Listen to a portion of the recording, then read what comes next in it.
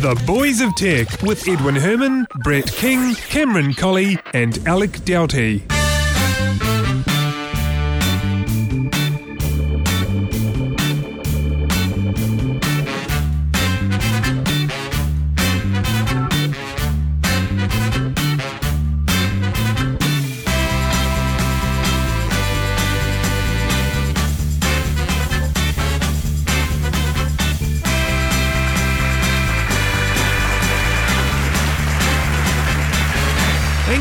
Thank you very much indeed. Welcome along and thanks for joining us for episode 124 of The Boys of Tech for Monday, 11 July 2011. My name is Edwin Herman. We're missing Brett King. We're also missing Cameron Colley, but we do have, lucky for us, Alec Doughty. Welcome along, Alec. Oh, hello again. So it's just you and me this week again. It looks like it, yeah. Now, by the way, did you see the Steve Jobs look-alike ad selling Taiwanese tea? No, I didn't. This is just a side thing. It's hilarious. Yeah. But you should check it out. Do when you get a chance next, and same for our listeners if you haven't seen this. It is kind of funny. Do a search for Steve Jobs look-alike Taiwanese tea, and you'll see there's a YouTube clip of this, and it's, as the name suggests, it's a sort of a Steve Jobs look-alike doing a Steve Jobs impression to sell Taiwanese tea.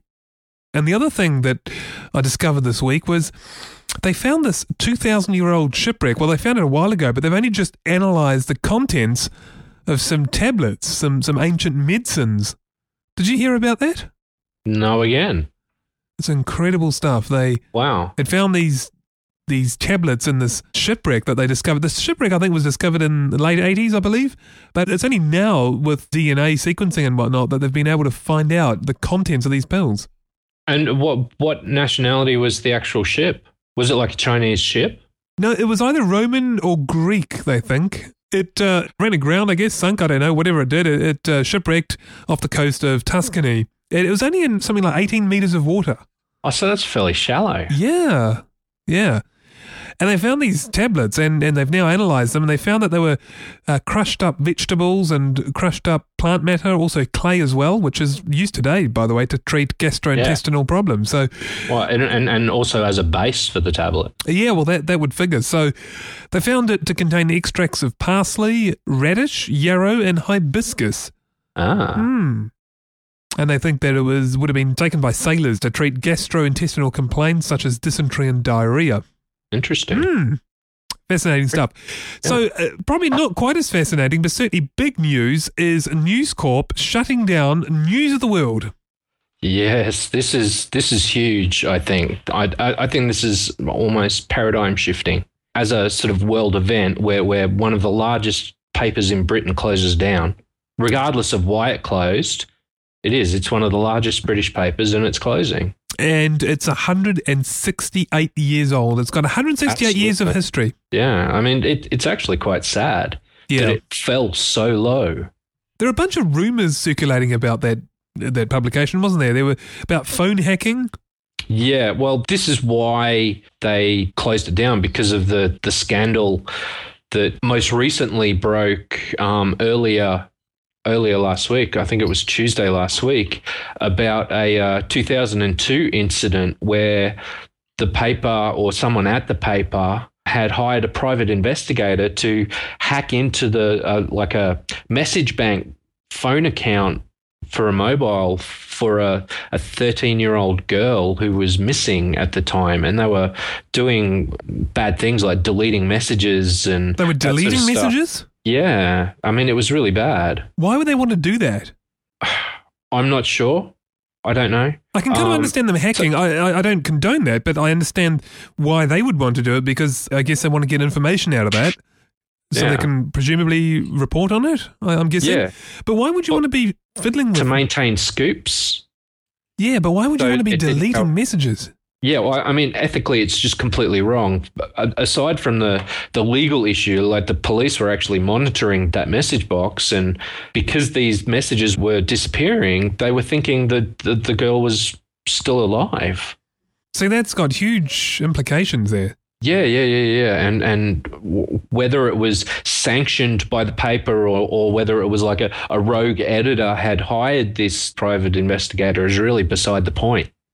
The fact that it was happening is the thing is do you think that's why they closed it down? I mean, or is it just... absolutely. No, absolutely. That is the reason they closed it down. Rupert Murdoch is actually going to the UK basically for damage control. He'll be there in the next day or two. They've run their last newspaper. Yeah, that was run, yesterday, I think? Yeah. Sunday? Yep. Well, the presses went on Saturday night, but yep. Right, okay, for release on Sunday. Release yesterday. Wow. So wouldn't be the oldest though, would it? Or I'm not sure about that. But it's certainly got a long history, as you can see. Yeah. Circulation of 3.7 million. Look, I must admit, that doesn't seem like a lot. It doesn't, but... I mean, it's sizable, but it's not... I think that's a testament to the fact that newspapers themselves are a dying breed. If 3.7 million is the largest selling Sunday paper in the UK, newspapers in general are in trouble. Sunday papers don't have the highest circulation anyway. No. So I guess that kind of makes sense. Yeah. So what's going to happen when Rupert Murdoch goes to England? What's the deal there? I'm not sure, but I'm sure he'll be having closed-door sessions with politicians and Scotland Yard and those types of organisations, I would think. Yeah, the rumours were definitely rife, and if there is anything that will come out of this, I guess it'll be the other newspapers that get to report on it.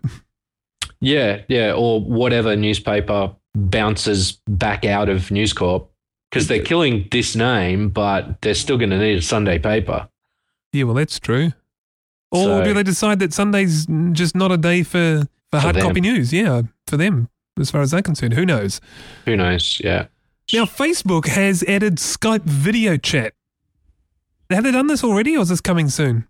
No, it's coming soon, not sure. isn't it? I think it's coming soon, yeah. Yeah, so they've announced a partnership with Skype to in future, to hopefully soon, to add a video chat. So presumably you'll be able to select a friend and initiate a video chat just like that. You don't need to launch Skype or find them on Skype and say, look, what's your username on Skype and all this sort of business. It's there, it's integrated, and it'll just work. One click call. Yeah. Yeah. At the moment, though, they're only planning on it being one-on-one calling. So if it was released as sort of a quick shot across Google Plus's bow, it kind of falls short of the mark because Google Plus is a full group video chat facility.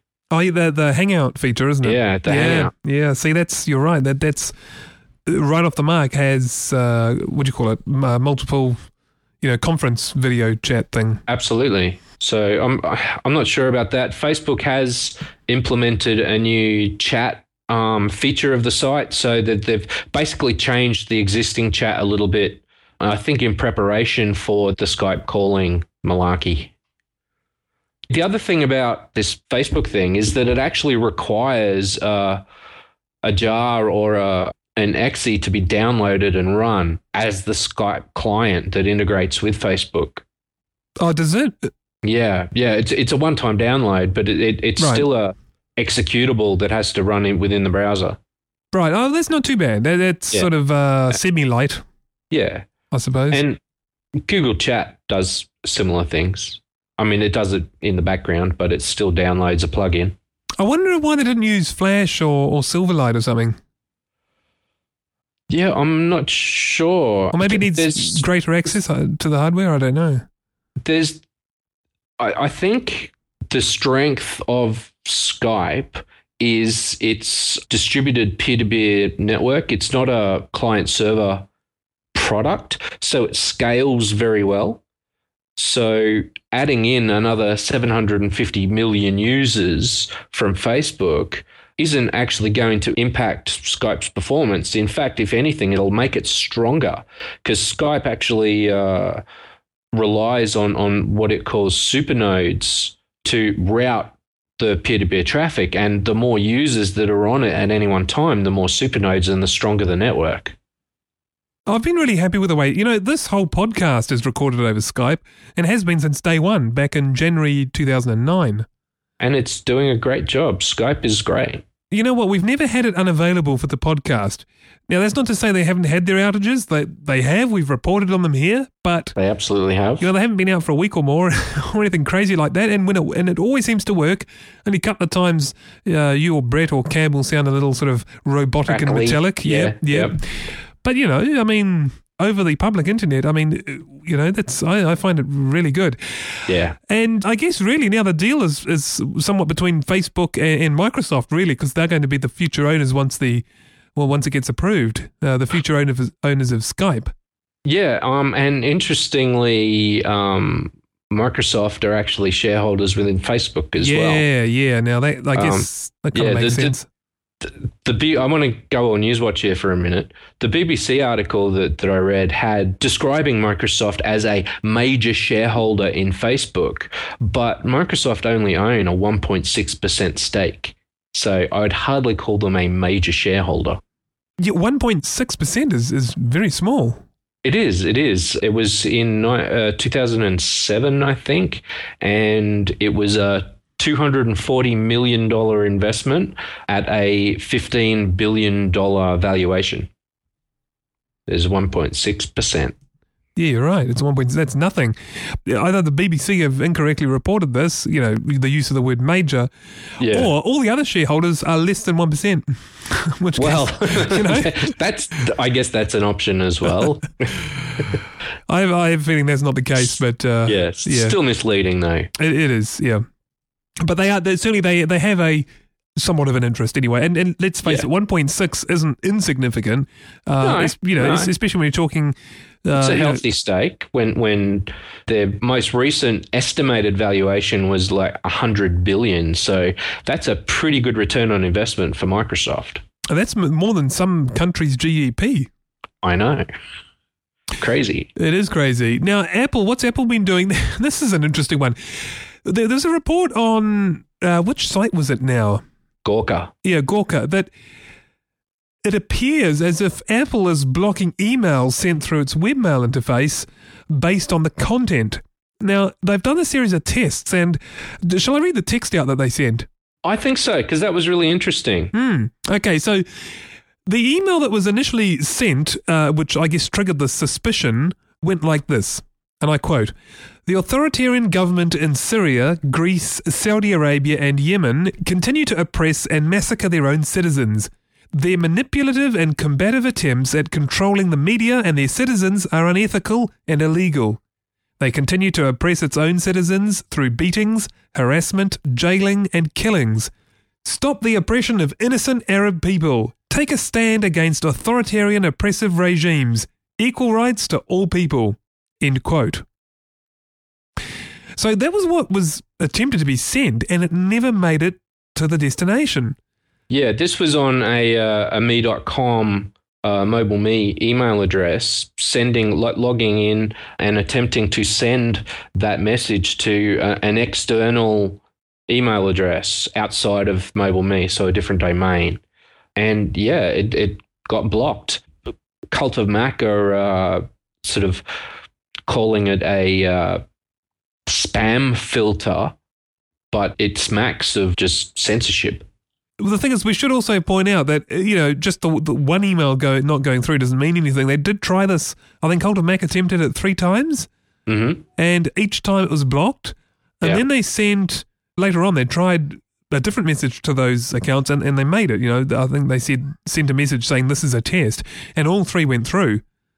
Now, interestingly, I was reading the comment board on the Gawker article, and one guy actually, he must have been bored or something, so he logged in and he attempted to send a whole bunch of different emails, all right, breaking the message down sentence by sentence. So he sent the first sentence, that got through.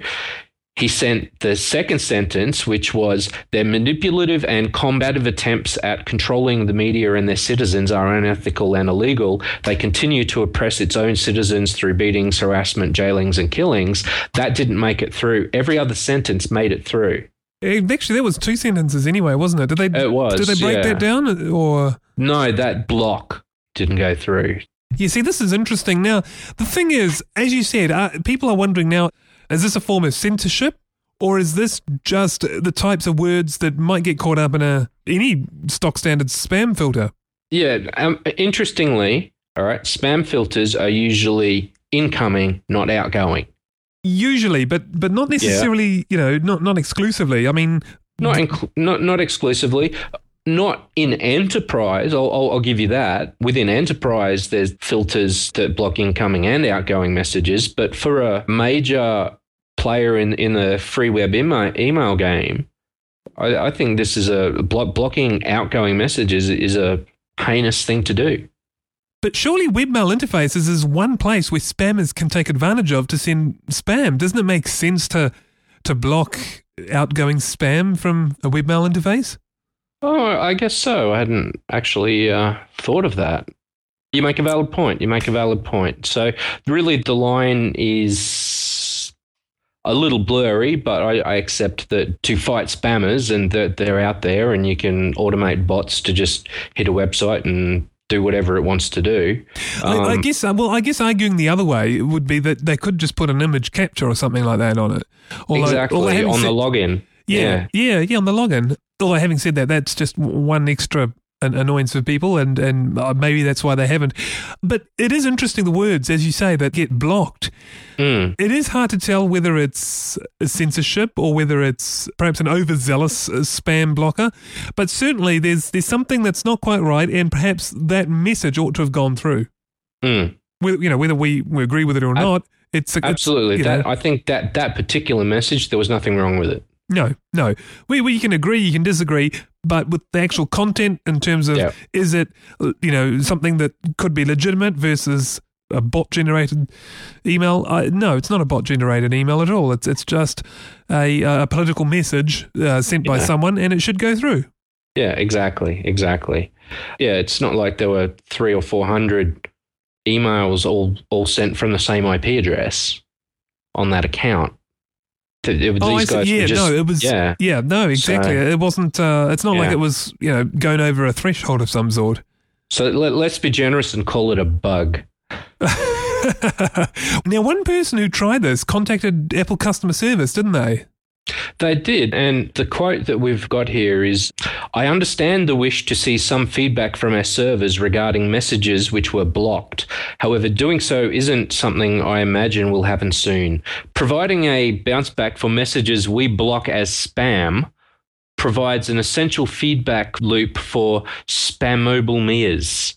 By not providing one, we keep them in the dark a little bit more." That's the end of the quote, and it's a little dark.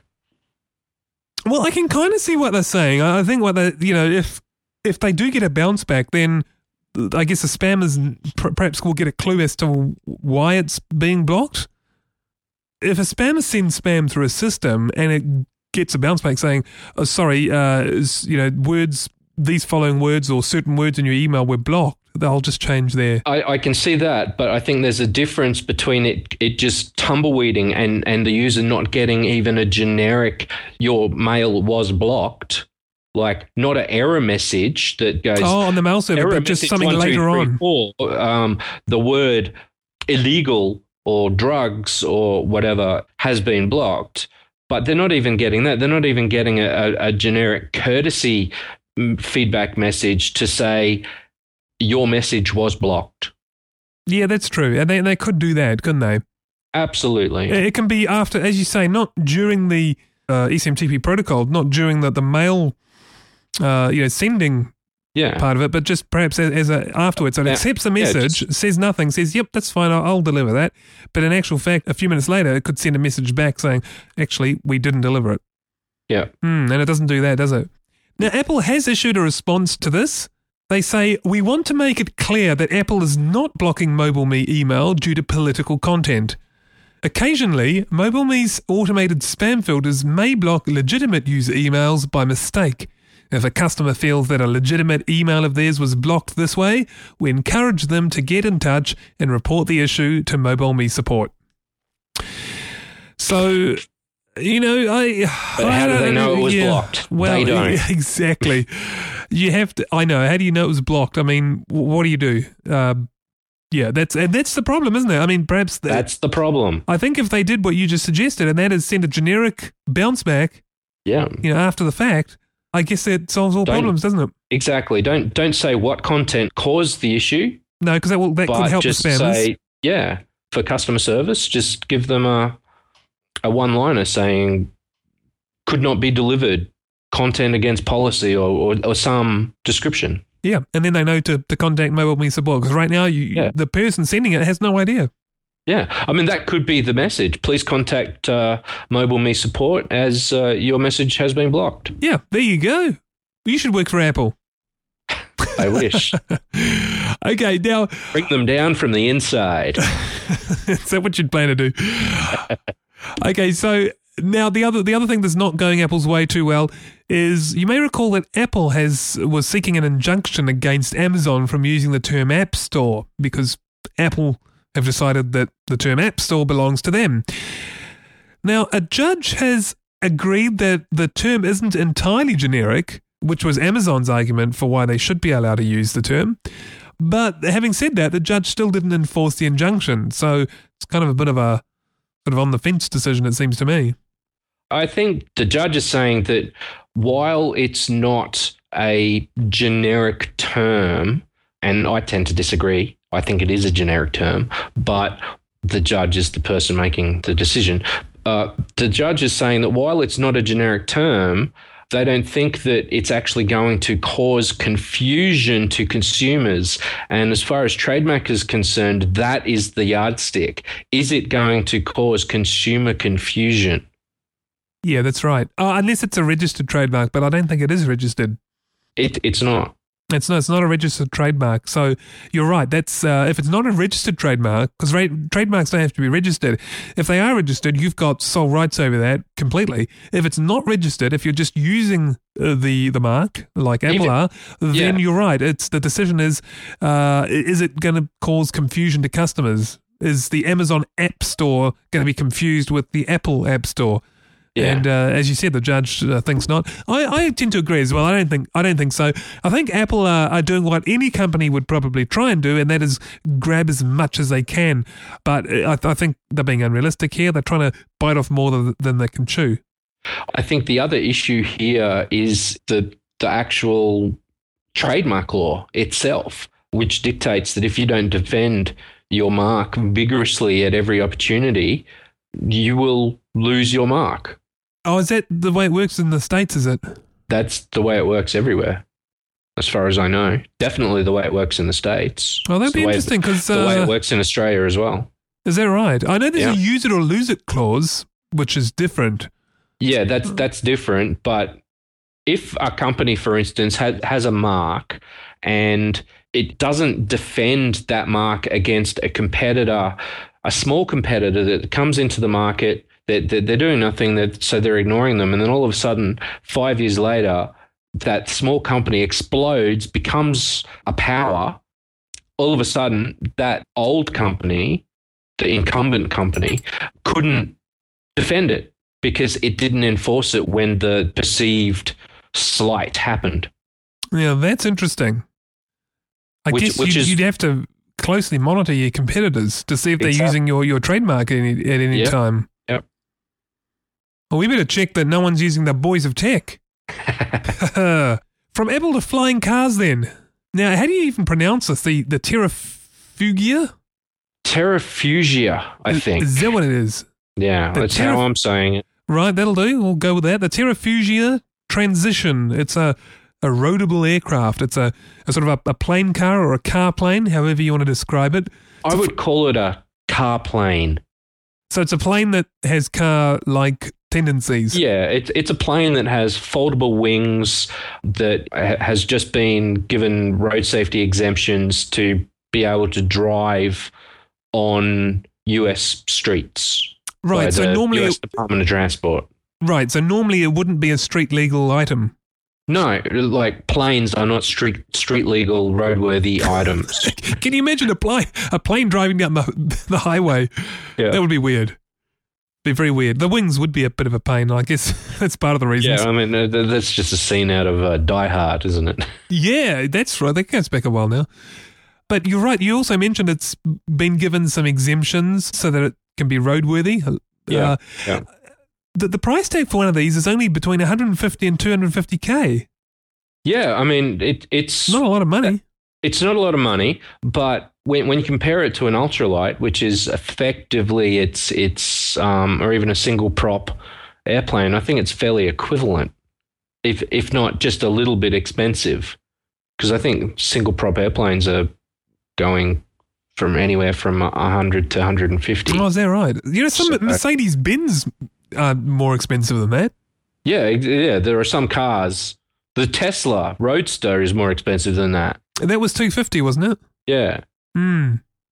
So, but I just love the fact that we finally have flying cars on the horizon, even if it's not in a form that right. Originally, it's not a Jetsons sort of take off from a hovering start or anything like that with jets and stuff, but it's a good first step. And it's only 2011, so isn't that cool? Exactly, yeah. It's Mind awesome. you, it was supposed to be the year 2000, wasn't it, that we had all these things? Yeah. It should have happened years ago. Yeah.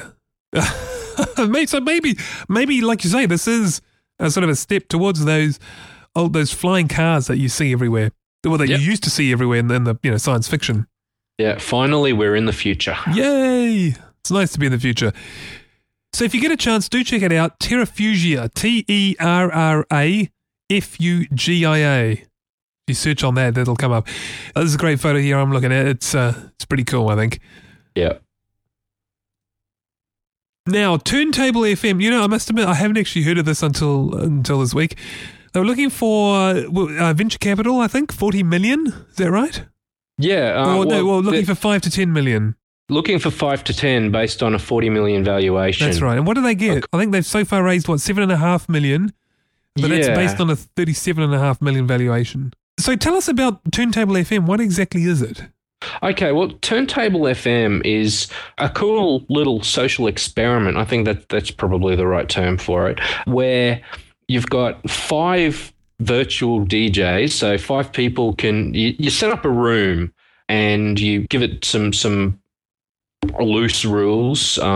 It's not enforced by the website itself. It's a community enforcement. So the rule could be it's got to be songs in progression starting from A running through Z. So DJ 1 plays a song starting with A, DJ 2 plays a song starting with B, etc. So you've got 5 DJs all playing off each other, and then you've got a whole bunch of other people who can come into the room and actually listen to what these 5 DJs are doing. Up to 5 DJs. So it's really a remote communal music sharing experience where you're not actually downloading music, it's being streamed to you. So does it always have to be a theme like that? Like you gave the example of AZ? You could just do whatever you want and set up your own room and play whatever you want, no rules. But that kind of gamification of it, I think, would make it more fun. Have you tried it out? Not this specific one, because it's only available in the US. So this is US only, right? Probably licensing. It's US only, and it's in a private beta at the moment, so it's invite only. Okay. And the invites are pretty hard to come by. Right, and I dare say it'd probably stay in the US for a while until they get their licensing sorted out, because know, like any within the industry, music rights are devolved throughout all the different countries to their respective music industries in those countries. So, they have to negotiate with each of those, and that's the same with anything for them. Like iTunes, for example, iTunes can't just accept customers in some random country. They have to first make a deal with the music industry, the music companies in that country. Yeah. That's right. Yeah. So it'll be the same with this, obviously. So it'll stay in the US for a while, I'm guessing. But that is kind of cool. I like this idea. Yeah. There's an alternative site that I found because I was dying to experience this sort of thing. There must be someone else out there that's doing something similar. And I found a service called Listening Room, which provides similar. It's not 5 DJs kind of cool up on a virtual DJ deck. It's just a plain old site, really. There's no way of gamifying it, really, but it's still kind of cool. And you can still share music remotely with friends, listening to it all at the same time. And so who chooses the music? Is it just one person or? No, anyone who's logged in. Oh, so anyone can listen and anyone can select. Yep. Right. Which is Very sweet. good. So my friends and I used to do what we used to call a 3-song challenge, where we would play 3 songs and then hand over to the next person, who would then play 3 songs, and we would put similar sort of gamification rules of it needs to follow the same genre or the same artist or something like that. And this just allows, because we're all getting older and we have less time, we don't get together as much. So doing it remotely is the next best thing. So this was on this other site you were talking about. Yeah. But even Turntable FM. Yeah. So does it reflect your interest in real life? Are you a bit of a DJ as well? I have DJed once or twice, but never a profession. Yeah. But music is one of my loves. Yeah, I actually run a low-power FM station here in Wellington, and I just don't get enough time these days. I've kind of moved on to podcasts a little bit. I still do a little bit with the radio station every now and again. Yep. Having said that, I'm now sort of finding a sort of a middle ground where I'm integrating the radio station with the internet. So, for example, I believe we're the first radio station in the world, actually, to accept requests live over Twitter and play the song fully automated. Which is pretty cool in itself. I take my hat off to you, sir. It was a good fun thing, because it was just one of those things that, like, is anyone doing this? I don't think so. Let's do it. So right now you can put a request over at my radio station via Twitter. And as I say, if it's got the song, it'll play it straight away. It even tells you how long the queue is if there's been a lot of people requesting songs and whatnot. But anyway, there you go. So coming back to this story, though, if you're in the US, and most of our listeners are to this podcast, you won't be able to sign up at the moment, right? Because it's in beta. But do have a look anyway and get an idea of what it's about. Turntable.fm. Yeah, it'll come out of closed beta pretty soon, I reckon, because it's growing really quickly. I mean, they've got 300,000 users already in 2 months. That's right. Yeah, in closed beta. Yeah, exactly. I mean, this thing could easily sprout really fast.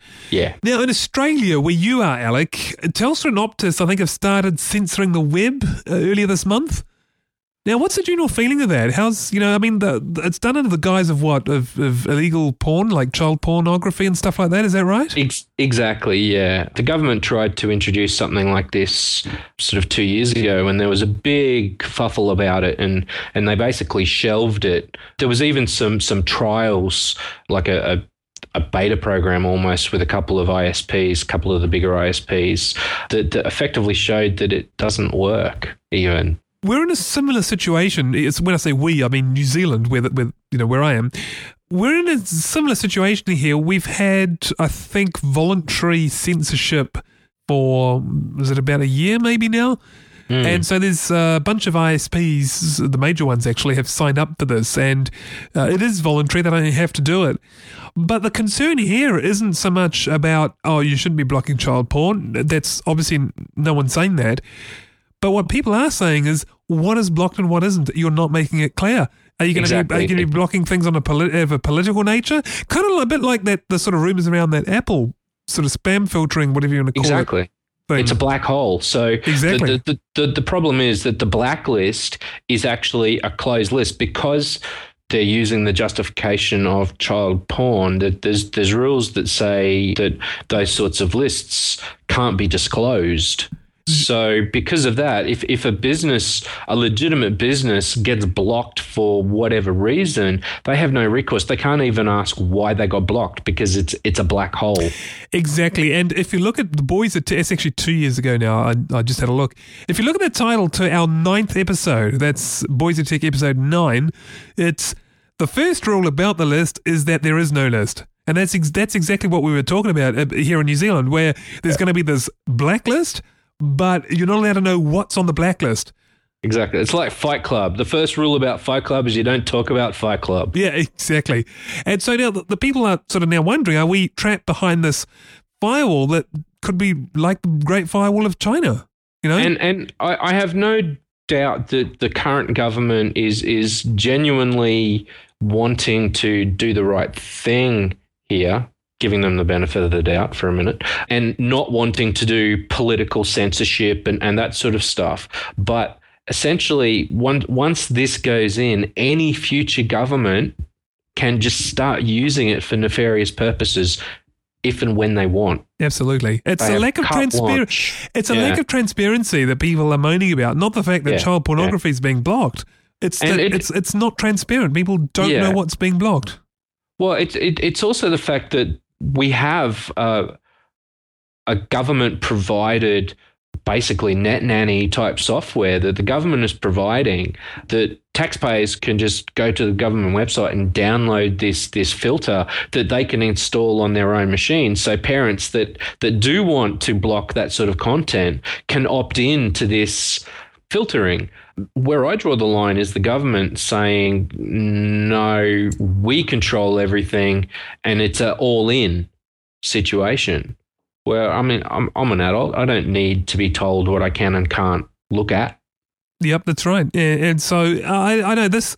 It's a slippery slope, or at least that's the risk, that it becomes a slippery slope. Yeah. And as you say, successive governments can do whatever they want with this. Yeah, and absolutely, people that are doing wrong things on the internet, such as child pornographers, should be caught and castrated. But right, but how do you exactly? What else is it going to catch? What else are they blocking? They're not doing it the right way. No, that's right. I guess what I'm saying. Exactly.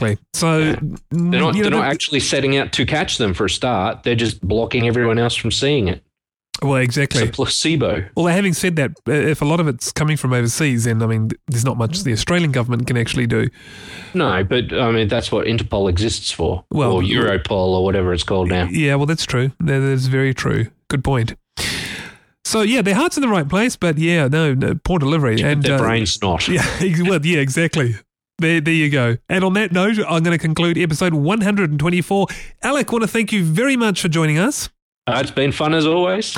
And did you notice your name was in the introduction this time? I did. Thank you very much. Yeah, you're welcome. Graduation day. Yeah, it is. That's right. It's graduation day for you. I guess you could call it that. So, yeah, you're now on the intro. And interestingly enough, we don't have Brett, we don't have Cam, but hopefully they'll be with us next week. And until then, have yourselves a great week and hope to see you then. Bye-bye. Bye. See you guys later.